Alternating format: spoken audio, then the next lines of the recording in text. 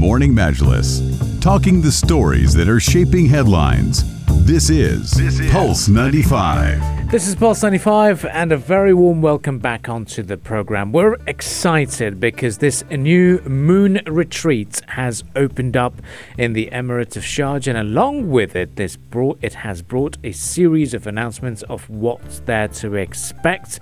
And to talk to us in greater detail about those projects as well as the moon retreat, we've got Khawla Al-Hashimi from the Projects Development Department. She's the director of it for Shuruq.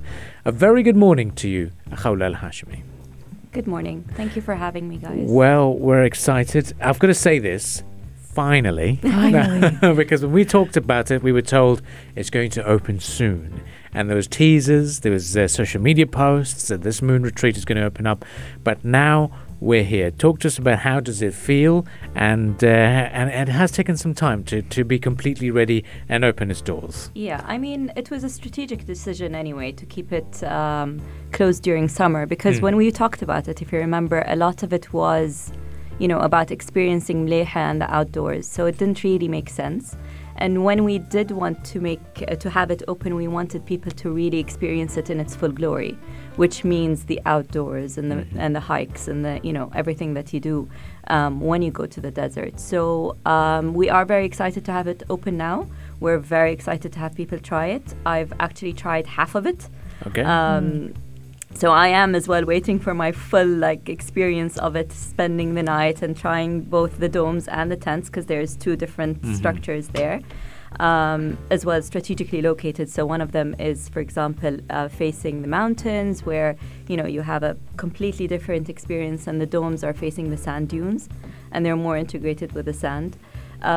So it's going to keep people coming back and experiencing again Mleha the way we want them to. So to take us through the key details about how it's all structured, you said that there are domes, obviously. Yeah. And how many domes are there available in the retreat? There's 10 domes, strategically located. So when we came to the site and we handpicked the location from, so many tens and tens and tens of other locations. We've driven through Mleha and we went around, and we decided that this was a nice nook that was hidden, and we made sure, at night it's very dim and it's away from the street, and it's safe, obviously. And it's safe. Yeah. We've fenced it off as well. So we've located as well so that we don't actually mess with the nature a lot. Yeah. So you would see that the domes are also placed in not the same. So we haven't leveled the grounds, and we haven't really constructed, let's say, platforms or anything like that to try and ruin the natural habitat of Mleha. So we've basically placed these structures to go with whatever was there. So even with the tents, you would see that the tents are on different levels, and you get to experience and walk around, and there's pathways and so on and so forth. So on one side, we have 10 domes, and on the other side, we have 6 keys or 6 tents. The tents are a mixture of 2 bedrooms and 1 bedroom.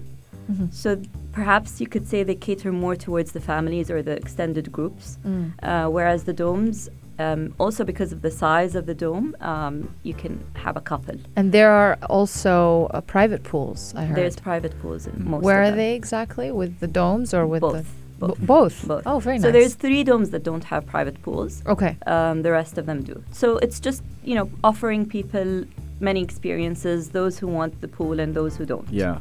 And it's the project is so interesting to us because it's very difficult to describe, because it's really something out of this world. You really can't see anything like this elsewhere. Can you tell us who is the target segment for this kind of project? It's been described as a luxury glamping destination. So who do you have in mind for this? So I feel like a lot of people are going to fit in this segment, because there's the adventurers who like to camp out in the desert. This could also be a good experience for them. But then there's people like me who eventually want my own bathroom, and I want the luxury of having a private deck and having a barbecue in a certain place where I can eventually wash my hands with flowing water. So I think it's going to cater to a huge portion of the population that want to be outdoors, but also love the comfort of certain luxuries of, flowing water and a private pool and so on. So we see families, we see people who are as well tourists coming and wanting to experience and see Sharjah for really something that's different and special. But also the people of the UAE, because Mleiha is quite different. And there's very, very special things about it. So where, we always saw that this project would be a platform for people to stay, but then go and experience the different things. So there's the archaeological sites, there's the routes that you can go to, the caves, there's various experiences, the paragliding that's now opening. Yeah. There's various experiences that are not only Shuruq based. So there's as well the geological center, which is super interesting, done by the EPAA. And all of that is based in Mleiha.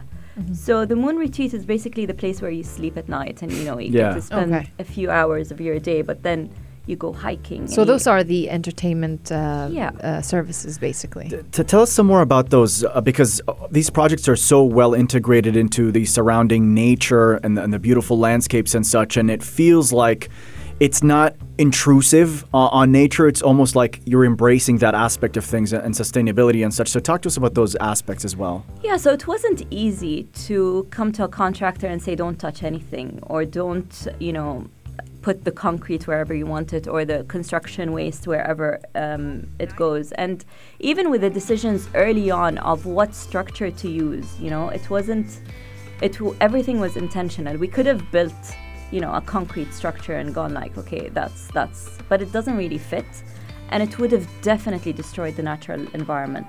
Definitely, like 100%. So we went with very light structures. We went with domes. We went with tents. We went on site so many times to mark exactly where everything fits. So we chose the locations where, we realize a truck is going to come here and it's going to place certain things. So we needed a little bit of access. We needed a space that is already sort of flat to minimize any kind of construction debris, to minimize any kind of intrusion into the space. So when you go there now, you would still feel like, this was untouched. As well as with the colors that we chose in for the pathways and for everything, there's nothing that's really out of place or anything that is the materials that were chosen and so on. Everything seems to fit and feel like it belongs here.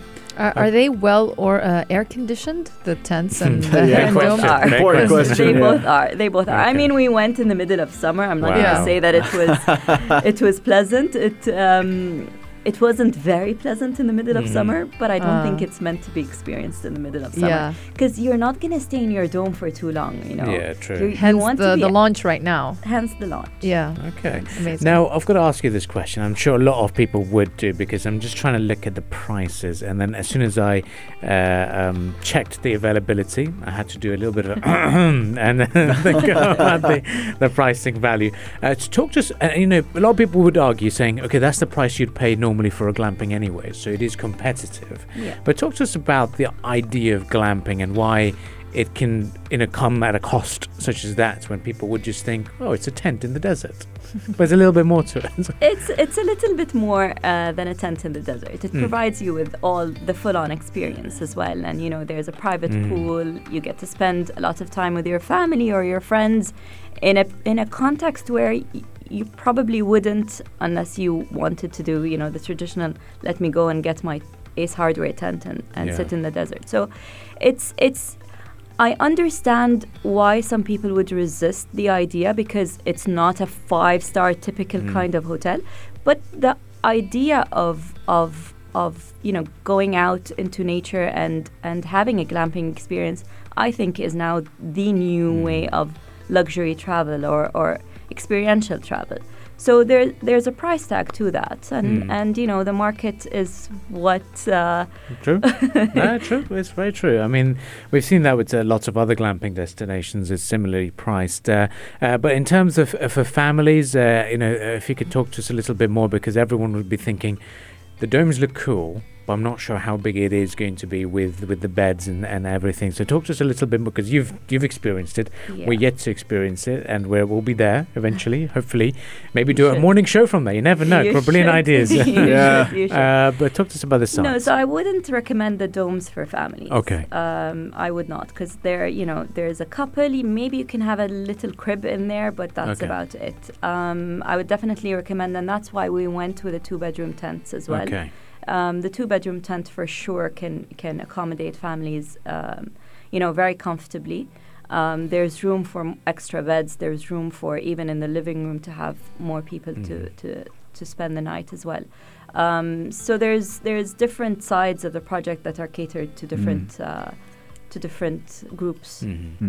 Let's talk about some of the other projects that were unveiled by Shurooq over this weekend as well. There's plenty of stuff to be excited about too. Yeah.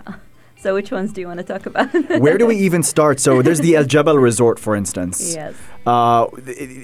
It also overlooks nature in some way, and it's got this this pristine style of non-invasive, sustainable architectural style. Yeah. So talk to us about where we're heading as well in terms of the future for these projects too. So I think with all of our projects, the government has put in our control, a lot of these valuable lands that are very, very special and untouched. So it comes with the responsibility that, you don't really want to mess them up, and you don't really want to do something that is out of place, and you want to really respect, the mountain, and you respect the beach, and you respect the desert, and so on. So you really want to take your time to find the solutions. And now we have access to international suppliers and international contractors and designers, and so there's really no excuse for us to go the traditional method and just build for the heck of building. So with Al Jabal Retreat, for example, this is a project that has been in our plate for a while, and we kept experimenting with different solutions. None of it really felt right until we got to this. So what we've done is we've basically gotten these ready cabins that are coming in from Finland. Fully fitted wooden cabins, and basically the reason we went that route is to keep our footprint as minimal as possible onto the site. Because again, if you have all these construction vehicles on site, there's no way you're not going to ruin the mountain, right? Yeah. So with bare minimum intrusion, we're placing these cabins to sit on certain levels of the mountain. So there's three layers of them. And then with these as well, we have 2 types of the 1-bedrooms and then a 2-bedroom as well. We always try to cater for the families. And then obviously there's a spa component, there's the all-day dining restaurant, there's a specialty restaurant, there's a reception, and so on. But, we've been on site as well last Thursday, and construction has already started. The cabins have arrived from Finland and so on. And you can still see that, most of it is still untouched. You can still see the plants that have been there. You still see the rocky, because it's oxidized stone, so you still see the oxidized color. The moment you scratch that surface, you see what's underneath it, and that's not oxidized. So you can tell where the mountain has been scratched and where it hasn't. So that's basically the approach that we try to take with all of our projects. So you'd see that it's not driven by design or driven by architecture. It's all the different parameters that come into place that would drive what the end product is. So, if you're designing in a place that's, in a mangrove or in the desert or in the mountains, it's all different solutions.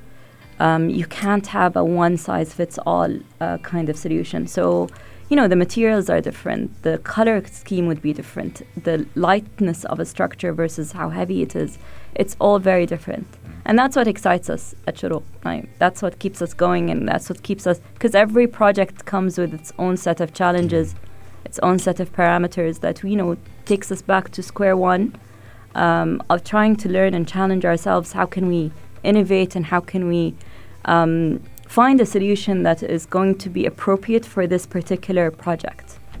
Well, makes sense. I mean, there's a lot of planning and a lot of hard work that goes onto it. So, last couple of thoughts from your side about the tranquility the Sharjah Desert has to offer with these projects. What makes Sharjah Desert really stand out? So maybe a tough question, but maybe I'd like you to, when you look at these projects, they essentially are babies because you've been working on them for such a long time, and now they're coming to fruition. Talk to us a little bit to conclude. What's the beauty of Sharjah's desert? I think, what you said was right. The tranquility of it is that we've really let it and celebrated it the way it needs to be. We haven't messed around with it a lot, and whatever experiences you have are all complementary to the desert. And then there's very, very little places in the world where the desert or the sand meets the rock, and Mleiha is one of those places. And the redness of the sand, it's one of my favorite places in Sharjah and in all of the UAE, to be honest. So it's just that you really do feel the escape when you go to Mleiha, and there's millions and millions of experiences that you get to see. The stargazing, you go in between the mountains, you hike, the archaeology is on a different level. Like you go there and you learn about human history, not about UAE history. So it's really so many layers and so many things that are very, very special about Mleiha that make it stand out, for me at least. Wow. Well, we're definitely going to look forward to it as well, and we're going to venture out towards it. But Khawla Al-Hashmi, thank you very much for joining us this morning, and we look forward to hearing more about the projects and maybe even visiting the good old moon retreat at some point soon. We have to. Thank you for having me. So excited for it. You. It looks beautiful. I was looking through the pictures. Yeah. It's out of this world. Definitely is. Thank well, you. guys, to give you an out-of-the-world experience on the audio vibes and the audio version, it's going to be on our SoundCloud and Apple podcast, this conversation. We've got the drone competition as well for you to film. So Mleiha Desert could be yours to do that. So stay with us on Pulse 95. Morning Majlis will be back again tomorrow morning, bright and early. And for the time being, we'll let you enjoy some musical entertainment that the station has to offer.